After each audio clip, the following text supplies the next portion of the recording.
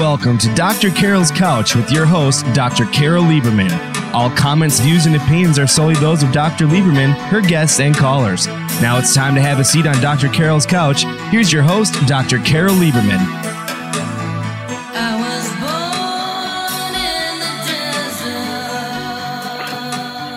Welcome to today's edition of Dr. Carol's Couch. I'm your psychiatrist host, Dr. Carol Lieberman. This is a very important show, and it gives me great pleasure to bring it to you. The title of today's episode is Holocaust Survivor Tells How It Really Was and Why Never Again. This episode of Dr. Carol's Couch commemorates International Holocaust Memorial Day, which is January 27th, 2022. As time goes on, there are fewer survivors left to tell their story. We're fortunate today to have one of the survivors here with us, Dr. Jacob Eisenbach. He was born in Poland and has an amazing tale of survival, beginning when Hitler invaded Poland. He and his brother hid from the Nazis until they were finally caught. They were brought to a ghetto and ended up in a German concentration camp. He lost his family during those dark days and eventually made it to America, where he became a dentist. These days, his mission is to tell his story to assure Holocaust deniers that the Holocaust really did happen and to try to make sure it never happens again. He speaks all over the world against hate, discrimination, anti-Semitism, and genocide. It gives me great pleasure to introduce to you today Dr. Jacob Eisenbach. Welcome, Jacob. Thank you. Thank you, Dr. Lieberman. It's a pleasure to be here. Thank you for that beautiful introduction. You're very welcome.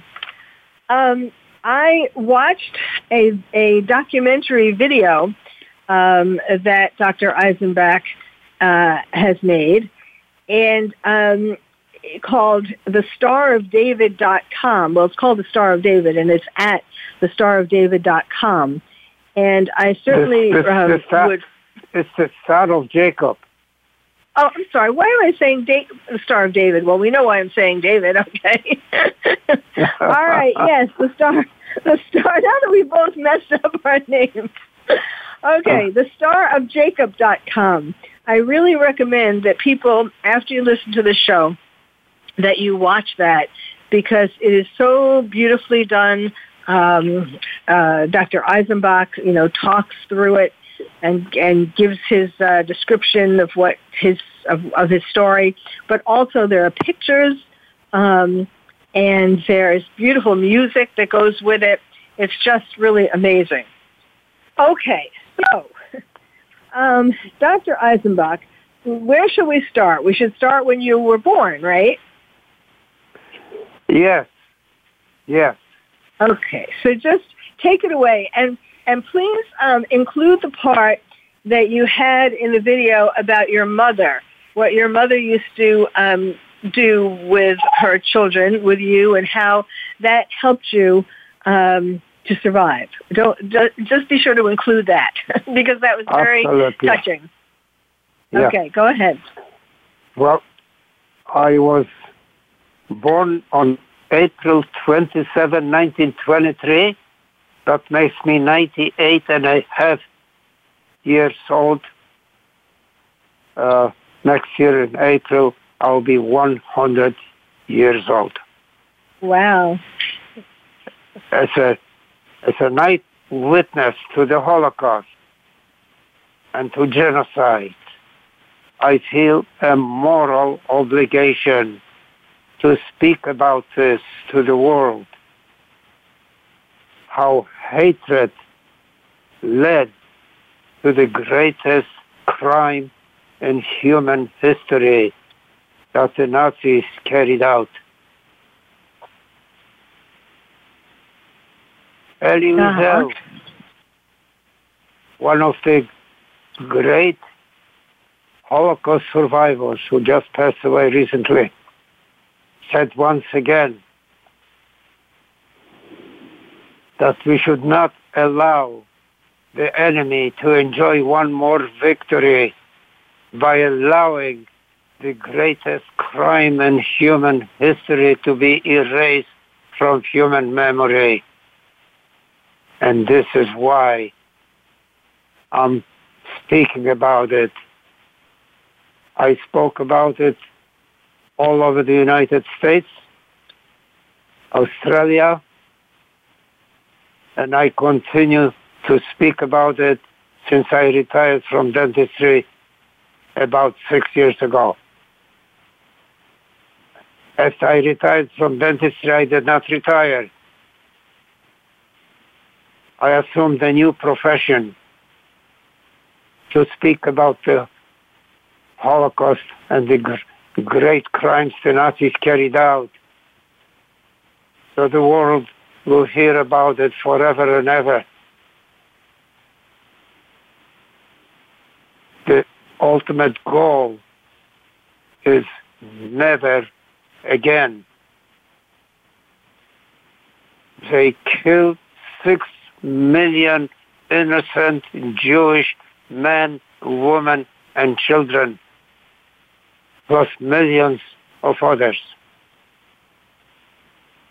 We had 16 million Jews worldwide before World War II.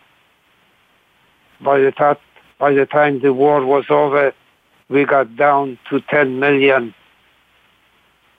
And now the Jewish nation worldwide is back to 16 million, mostly due to the Orthodox Jewish people who believe in having large families.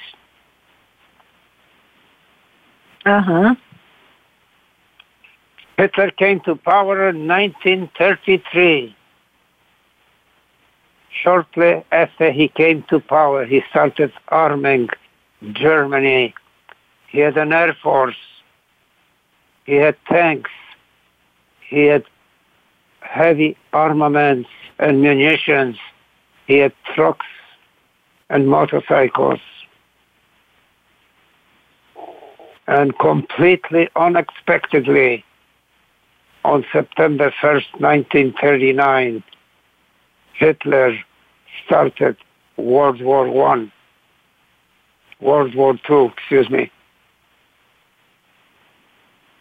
A few days before World War II started, on September 1st, 1939, Hitler signed a non-aggression pact with the Soviet Union President Joseph Stalin. They decided to divide Poland. The Soviets would take Eastern Poland and the Nazis would take Western Poland, and they would not interfere with each other's activities.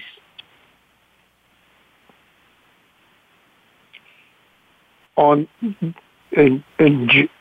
June of 1939, there was a ship, the St. Louis, that arrived at American shores with 947 Jewish refugees who were escaping the deadly hands of the Nazis.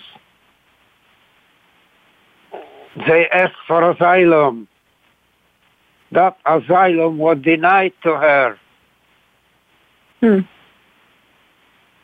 Why was it denied? It was due to our Secretary of State. His name was Cordell Hull. He was the longest lasting Secretary of the United States for 12 years. And he was Hitler's he was President Roosevelt's Secretary of State.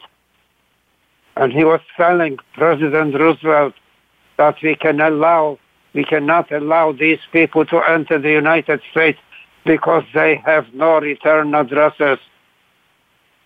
Preposterous. He did not carry a swastika on his arm, but he carried hatred in his heart. That ship had to return back to Europe. Some of those people were admitted by some other European countries, but some of them ended up into the hands of the Nazis who murdered them. That's interesting. I didn't know that story. 1 year later, in June of 1940, another ship arrived at the American shores. It was a Turkish ship with 850 Jewish refugees looking for asylum. They were escaping the deadly hands of the Nazis. Mrs. Eleanor Roosevelt, the wife of President Roosevelt, bypassed her husband, the president. She bypassed Cordell Hall, and she went to the State Department and negotiated with high officials with the State Department, and she obtained entry visas for those 850 refugees seeking asylum. And they disembarked in Virginia in June of 1940. What a great humanitarian Mrs. Eleanor Roosevelt was. Yes. Now, can we start, though, let's go back to you being born and what your life was like as a little child, and, and then your story. I think everybody would like to know your story. Okay. I was very lucky to have a wonderful childhood in my family. My parents adored each other, and they adored their 4 children. I had an older sister, Fela, 3 years older, and I had 2 younger brothers, Sam and Henry. I was the oldest of the 3 brothers. My mother never went through the Holocaust. She died 1 year before the war broke out in 1938. She had rheumatic fever during childhood that affected her heart valves, and in those days the medical profession had no solution for that problem. Now they replace valves. She was, when I speak about my mother, I like to say that she was not human. She was an angel in a human body. She would gather her 4 children. She would put her arms around us and bless us by saying to us, "You are my greatest possession." She never knew what that blessing will do for us because she did not go through the Holocaust. But it kept us going and made us feel that we are important and that we are loved. And no matter what Hitler did or said about us, he could not possibly eliminate that feeling that we had about this injustice. Why did Hitler hate the Jews? I was asked that question. Well, 2 great reasons. I did some research on that question, and I found a book with Hitler's speeches. On page 222, Hitler said why he hated the Jews. Because it was the Jews who brought the ancient and outdated ideas of justice and morality to the world. And Hitler did not believe in justice and morality. He wanted to build a German empire without justice and without morality. And the Jews were in his way. And the other reason Hitler hated the Jews is because his father was an alcoholic, and he was working for a company that was owned by Jewish people, and he was driving a truck, and it was dangerous for a truck driver to be drunk all the time. Mm-hmm. And the owners of the company had no choice, but they had to fire him because he was drunk all the time. And this is another reason Hitler hated the Jews, because they fired his father from the company. That's very interesting. On September 1st, as a complete surprise, nobody expected it, Hitler attacked Poland, and the Soviets attacked Eastern Poland, and Hitler attacked Western Poland. And a few days after they entered Western Poland, they started building a concentration camp in Lodz, my hometown. My hometown had 700,000 inhabitants, and half of them were Jews, 350,000 Jews. He took the old part of the city, built a wrought iron fence around it, and every 200 feet around that fence, there was a watchtower which was manned by Nazi soldiers with machine guns and searchlights, so nobody could escape. On May 1st, 1940, a few months after the war broke out, the Nazis announced that all Jews have to be inside that ghetto, and any Jew found outside the ghetto after that date would be shot to death on the spot. That was May 1st, 1940, just a few months after the start of the war. Before, the ghetto was hermetically shut off from the rest of the world. It was possible for Jewish people to escape from Western Nazi-occupied Poland to the eastern part of Poland occupied by the Soviets. The Soviets did not kill Jews. Among those people who escaped was my sister Fela. She was the most beautiful girl with an intelligence to match. When she was a junior in high school, she and one of her girlfriends developed a new language. They were speaking Polish words spelled backwards fluently, like to speak normally, and nobody could understand what they were talking about. She escaped to the Russian part of Poland with a few of her girlfriends, and she settled in the city of Lwów, L-W-O-W.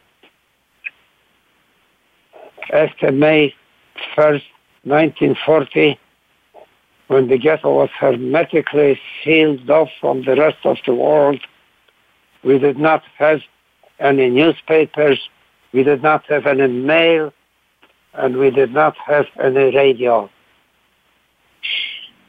We had no idea what was going on outside the world, and we did not know what happened to our sister Fela in the city of Lwów.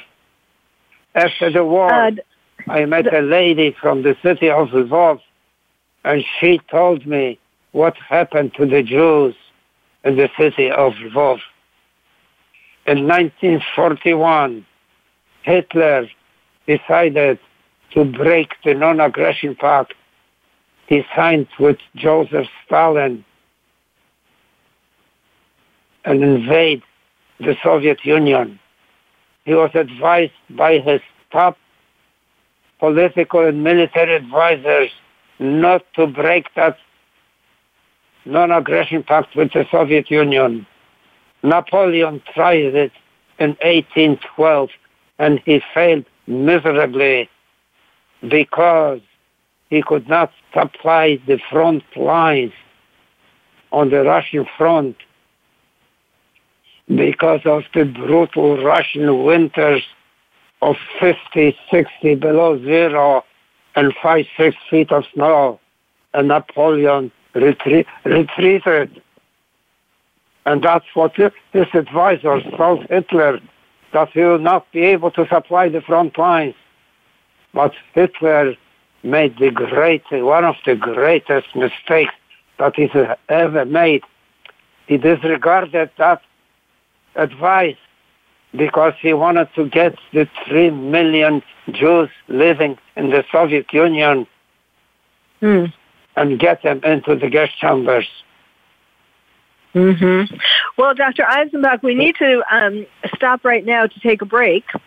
This is a good point to stop. And when we come back, we will continue with your very interesting and, really, well, we're going to be getting even to the scarier parts, to where you hid and then were found and so on when we come back. So Stay tuned. My guest is Dr. Jacob Eisenbach. You're listening to Dr. Carol's Couch. I'm your psychiatrist host, and we will be right back.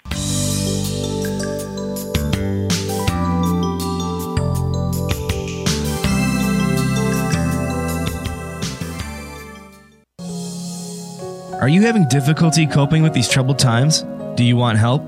Then contact Dr. Carol Lieberman today at www.drcarol.com. Dr. Carol is a certified psychiatrist who not only has won an Emmy, but is a regular on top television shows like Oprah Winfrey and Larry King. She's here to help you through books, CDs, and helplines. Having trouble relaxing?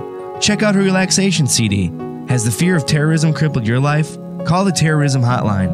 And if you're having trouble with relationships, check out her book, Bad Boys. Dr. Carol wants to help you today, so contact her at www.drcarol.com or for immediate help at 1-900-860-COPE. Get help making sense of these troubled times. www.drcarol.com. These days, everyone is looking for information on staying young, healthy, and fit. The Voice America Health and Wellness Network is here to help you on your quest to better health and a better you. We talk about everything from diet, fitness, and aging to substance abuse, personal growth, mental health, and much more. Learn from our experts who cover health and wellness from traditional and holistic perspectives. Tune in to the Voice America Health and Wellness Network. Healthy living starts here. Stimulating talk gets those synapses in the brain firing really fast. All the time. The #1 internet talk station where your opinion counts. VoiceAmerica.com. Welcome back to Dr. Carol's Couch. If you have a question or comment for Dr. Carol, dial toll free at 1-866-472-5788. Now back to the show. Here's Dr. Carol Lieberman. And welcome back to Dr. Carol's Couch. I'm your psychiatrist host, Dr. Carol Lieberman. Today's show is called Holocaust Survivor, Tells How It Really Was and Why Never Again. My guest is Dr. Jacob Eisenbach. He was born in Poland. He has an amazing tale of survival. He was there when Hitler invaded Poland, and we're in the midst of hearing about his story. His sister, who escaped from Poland, but then who escaped from the side of Poland that the Nazis held captive, but then she eventually was killed in the part when Nazis invaded the other part of Poland that belonged to the Russians. We're going to be hearing lots of interesting things, so with no further ado, because I want to give most of this time to Dr. Eisenbach, I just want to remind you again that the video of his story can be found on the Internet. It's called, you can go to thestarofjacob.com, thestarofjacob.com. And not only will you be hearing parts of his story, but also pictures, visuals is what I want to say, visuals of those times as well. And of course, I'm doing this show today because it's in honor of International Holocaust Memorial Day, which is January 27th, 2022. And there are, Dr. Jacob Eisenbach is one of the few, and certainly one of the few well-spoken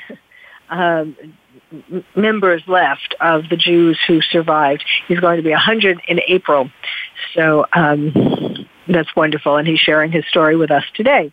So we left off we left off right before you, Dr. Eisenbach, right before your brother Henry. Your brother Henry got typhus. So tell us about that part of the story. Yes. On May 1st, 1940, Hitler hermetically sealed the ghetto of Lodz. Nobody could get in and nobody could get out. And one of the first things they did, they were in full control of the food supply. And they gave us just enough food so we don't die from starvation. But I saw many people in the streets of the ghetto dropping dead in the streets from starvation. In addition to starvation, we had a typhus epidemic in the ghetto, a very deadly disease.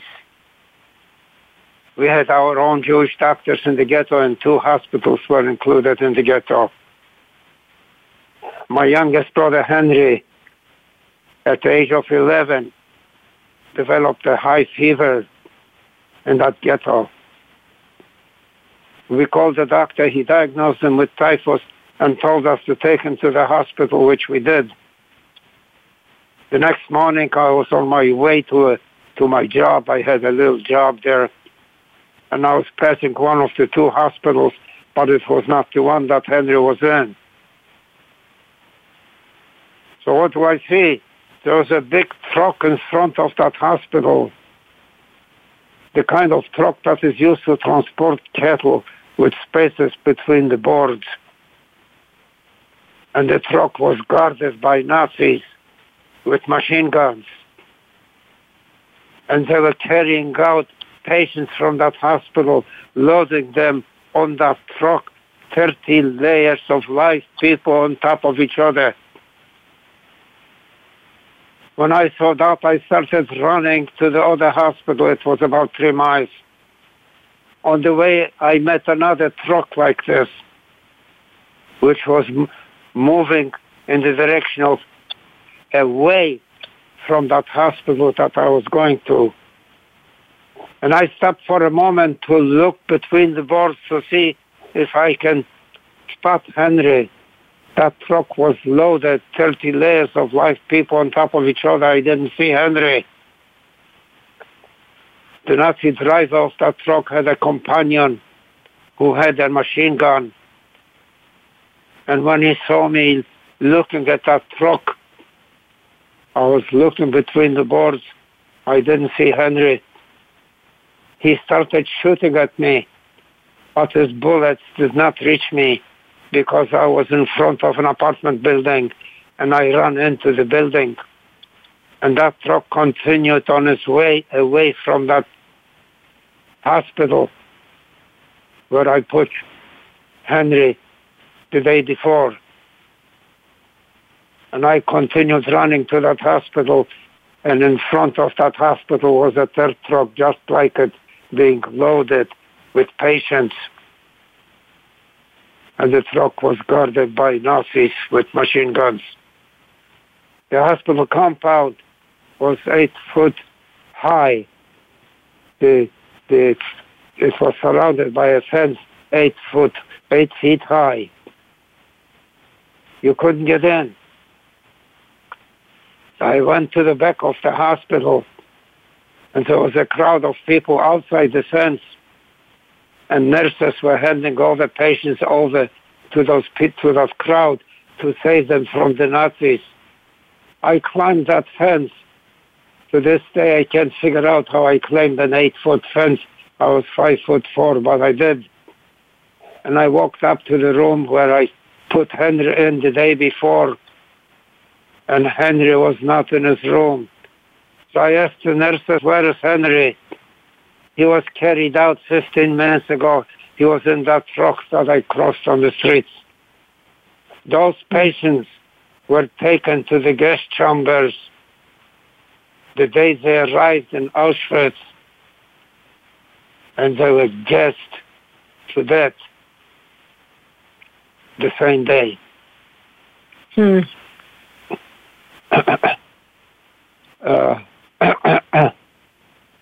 And I have never seen Henry again. 2 years after the war broke out.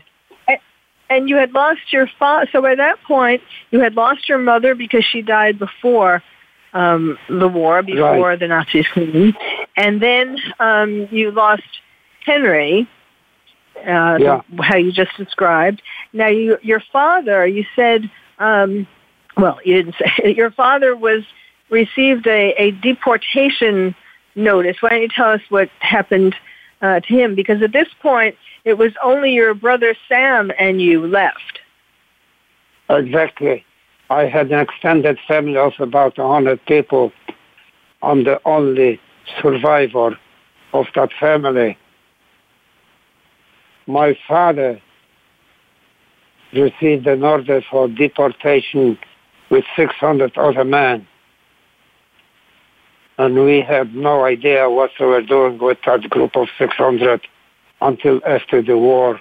I met one of the 600 who managed to escape from that group, and he told me what the Nazis did to them. They had them carry heavy rocks from place to place, useless work on a starvation diet, and they all died out.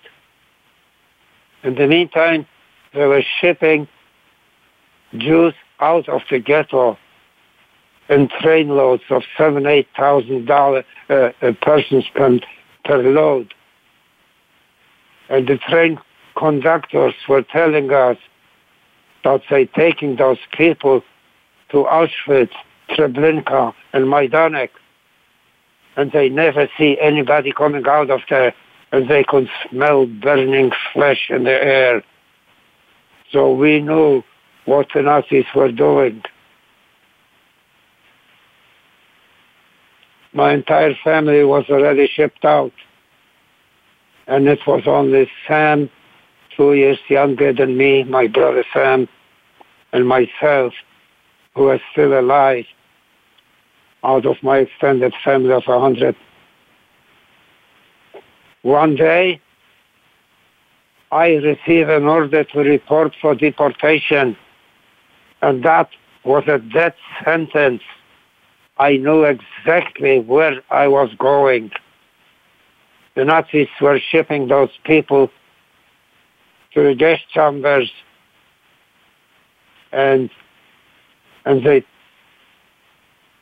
told them that they're carrying out the final solution without telling them what they meant by the final solution, but we Jews knew exactly what they meant by the final solution because of what the Polish train conductors told us. I received this order to report for deportation, and I did not report because I knew where I was going. I was going to the gas chambers. I disobeyed the order, and I went into hiding, and Sam was with me. He did not get the order to report, only me. And we managed to hide for about a month. Before that, we were living in a single upstairs room with squeaking wooden steps leading to it. And neighbors were telling us that the police was there looking for me. There was a padlock on the outside that friends of mine put on. We were hiding in that room. After I ran out of places to hide, we decided to go back to that room because the police was there and saw the padlock and they walked away. They decided there's nobody in there. And one night, it was 20 below zero outside and 20 below zero inside. The room was empty. And we decided after we ran out of places to hide to go into that room. And a friend put the padlock on the outside. And we put the room was empty, and we put a pile of straw in the corner, and my brother Sam and I were hiding in that pile of straw. And one night, we hear heavy footsteps coming up those squeaking wooden steps with loud voices. It's the police. They're coming after me, not after Henry. He wasn't ordered to report for deportation. There were two policemen, and one of them had a flashlight, and he saw the padlock on the door, and he said to the other policeman, well, there's a padlock here, there's nobody there, let's leave. And the other guy was a wise guy, and he said, no, let's not leave. Let's get a crowbar and break off the padlock and see what's going on inside. So they went downstairs, came back in a few minutes with a padlock, knocked off the padlock and opened the door.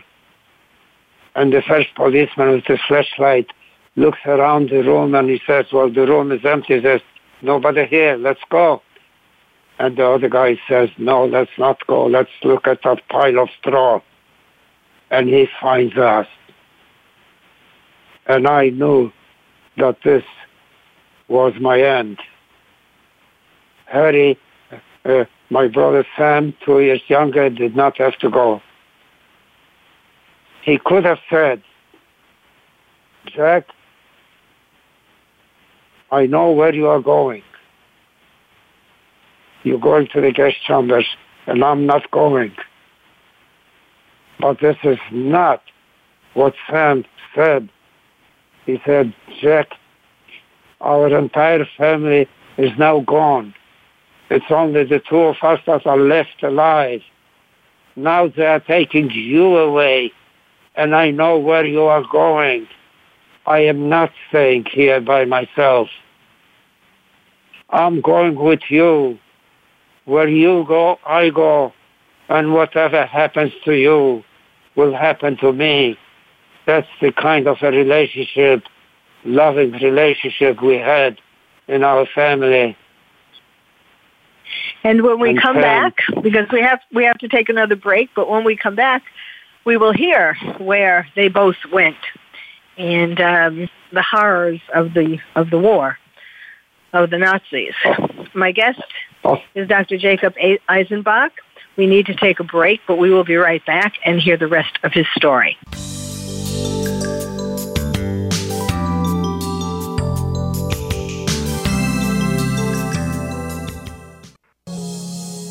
Are you having difficulty coping with these troubled times? Do you want help? Then contact Dr. Carol Lieberman today at www.drcarol.com. Dr. Carol is a certified psychiatrist who not only has won an Emmy, but is a regular on top television shows like Oprah Winfrey and Larry King. She's here to help you through books, CDs, and helplines. Having trouble relaxing? Check out her relaxation CD. Has the fear of terrorism crippled your life? Call the terrorism hotline.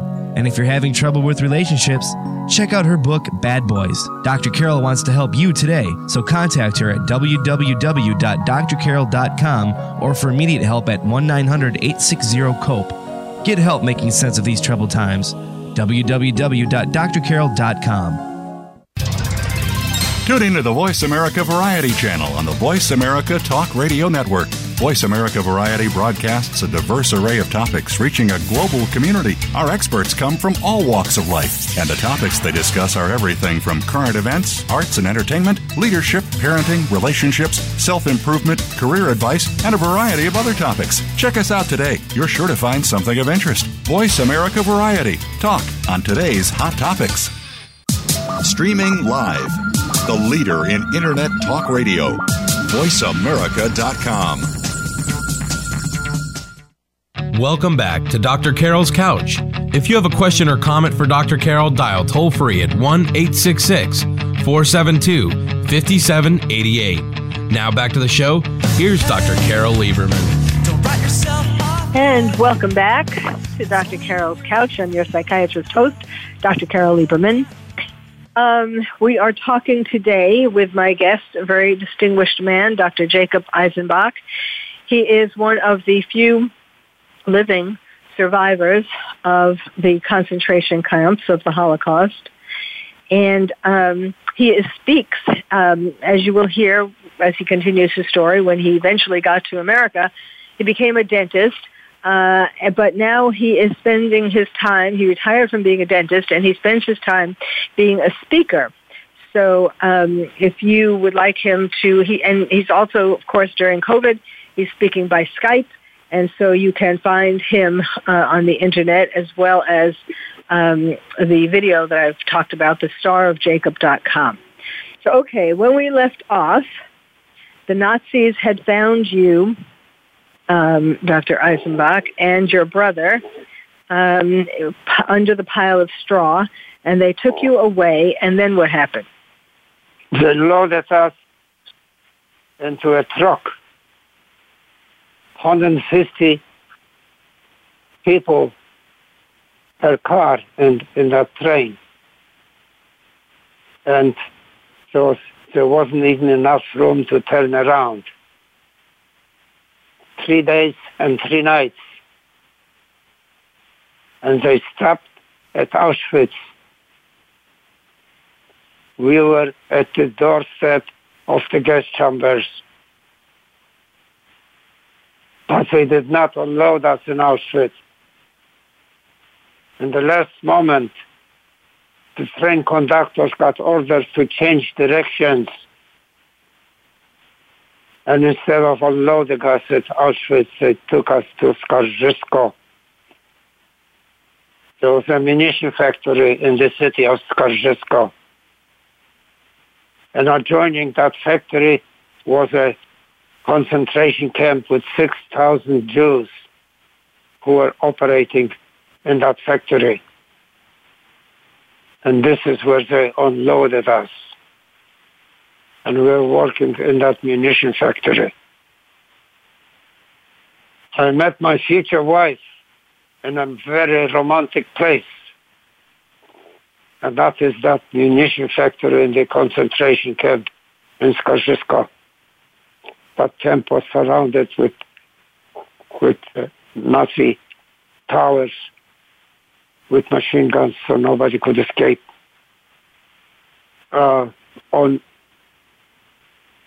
We were in Skarżysko for just a short time. They took us out of the ghetto in April of 1944, and they moved the factory to the city of Częstochowa, farther away from the fighting front and closer to Germany. And we had to move those heavy machines we were working on in that munition factory on wooden rollers. And one of my best friends fell under the machine, broke a leg, and was screaming in excruciating pain. And a Nazi soldier came along and took his gun out and put a bullet in his head. My blood was boiling, but my friend was dead. He wasn't about to help a sick Jew. On the night of January 15 to 16, 1945, all of a sudden, the Nazi soldiers were ordered to run for their lives because the Soviets are after them. They disappeared to the watchtower in the camp in Czestochow with their machine guns. And not a single one was in sight. The Jewish commander of that camp advised us not to leave the camp at night because there were bullets and shrapnel flying all over the place. Wait till the morning. So we listened to that advice. And the next morning, Sam, my brother Sam, and I, and my girlfriend Irene, walked out of the camp free. My brother was 20 years old, and I was 22. We were Polish citizens, and we were Polish patriots. Sam joins the Polish army, and I enroll at the university in Łódź. Within 2 years, Sam received a rank of colonel in the Polish army. And the army decided to send him to the city of Białystok, which was known to be very anti-Semitic. And before he went to Białystok, he changed his name from Sam Eisenbach to Stanisław Adamowski, as Polish as you can get it, to hide his Jewish identity. And they shipped him to Białystok. And 2 years after the war, in 1947, Henry was coming back from his office. He was in command of a division of 10,000 soldiers. And an anti-Semite was waiting inside his home. The anti-Semites discovered that Stanisław Adamowski was a Jew. And as soon as Henry came in, this anti-Semite put a bullet in his head and he killed him on the spot. That is so sad. I mean, everything that you've been talking about, of course, is very sad. But I mean, here he survived, Sam survived the war, survived the Nazis, and then only to be killed by an anti-Semite after the war, after the Holocaust. Right. So you were studying at the university. What were you studying? I was studying pre-dental. Oh, uh-huh. So now I'll backtrack just a little bit. In 1946, 1 year after the war, in the city of Kielce, about 60 miles from Łódź, the anti-Semites came out into the streets of the city with crowbars, and they killed 43 of the few Jewish survivors of the Holocaust. And we're afraid that the next days they may come to Łódź and do the same thing. So my wife and I decided to live in Poland, Henry, Sam did not want to leave because he had that high rank. We couldn't leave because the Soviets were ruling Poland. They had a policy not to allow their people to leave their country. They didn't want them to see how people live in free societies. So there was a Jewish organization in Palestine. Israel wasn't created yet until 1946. And Bricha was the name of that organization. In Hebrew, it means escape. They came to Poland in the middle of the night and took us over the border into Czechoslovakia in the middle of the night. And the Polish border guards were looking the other way. And I don't have enough words to praise the Czech people. Czechoslovakia was a free country in those days. They received that like great friends.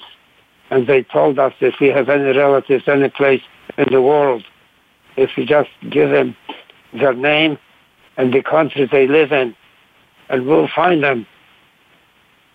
And they did. They found a cousin who left Poland with her husband a year before the war and left to Buenos Aires, Argentina. And they found him for us. After the pogrom in Kielce,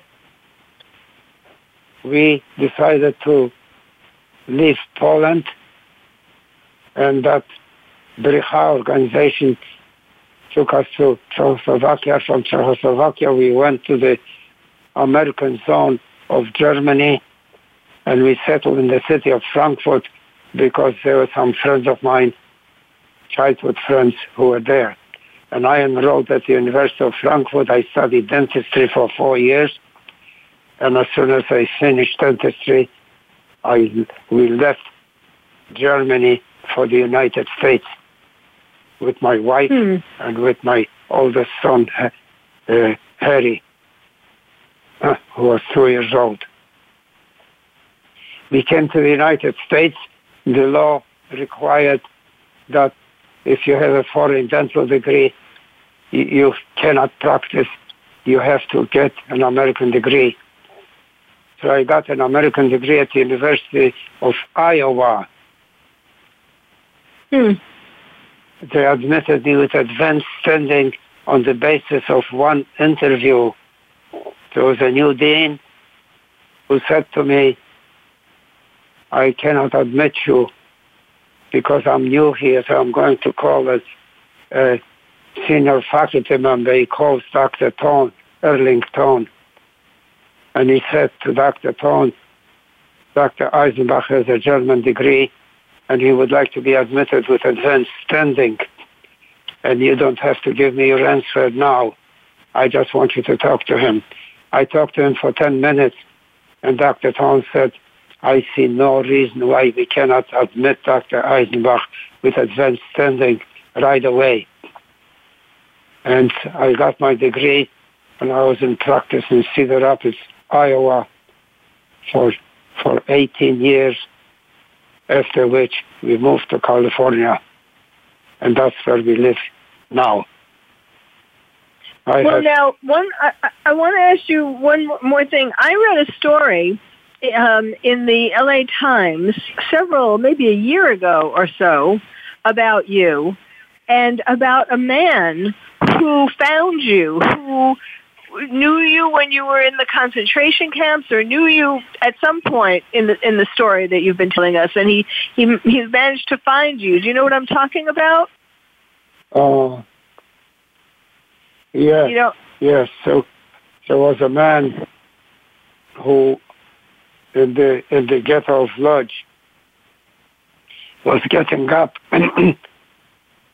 and gave fiery speeches about losing freedom and being handled by the Nazis, by killing them in gas chambers. And he came to see me after the war. It was this big reunion. You were happy to see him. You were happy to see each other, eh?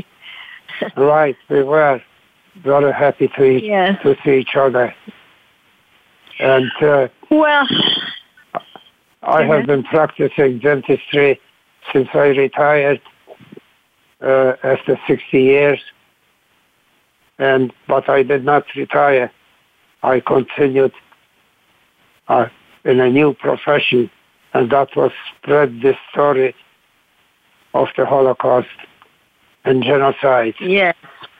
And we are working in the direction of eventually spreading the word. The world is against genocide.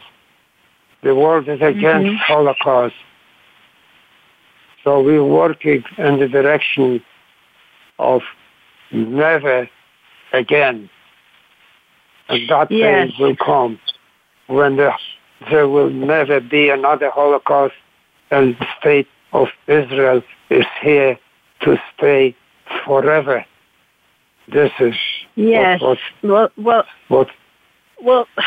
Unfortunately, we have come to the end of the show, but you really told your story beautifully and obviously passionately, and you have my deep admiration, and I'm sure that of my listeners. And I just want to tell people again to go to thestarofjacob.com, thestarofjacob.com. And Dr. Eisenbach is doing speaking engagements, including now doing them through Skype. And obviously his story is very moving and would be a treat for your organization. So thank you, Dr. Eisenbach. Thank you so much for sharing your story, a story of bravery, a story of you've gone through so much, and now your passion of sharing this story and making sure that it happens never again is so important. So thank you. And thank you all for listening. You've been listening to Dr. Carol's Couch, and I'm your psychiatrist host, Dr. Carol Lieberman. Thank you for joining us on Dr. Carol's Couch. Join us next week at 1 p.m. Pacific Time for another installment of Dr. Carol's Couch. We'll save you a seat.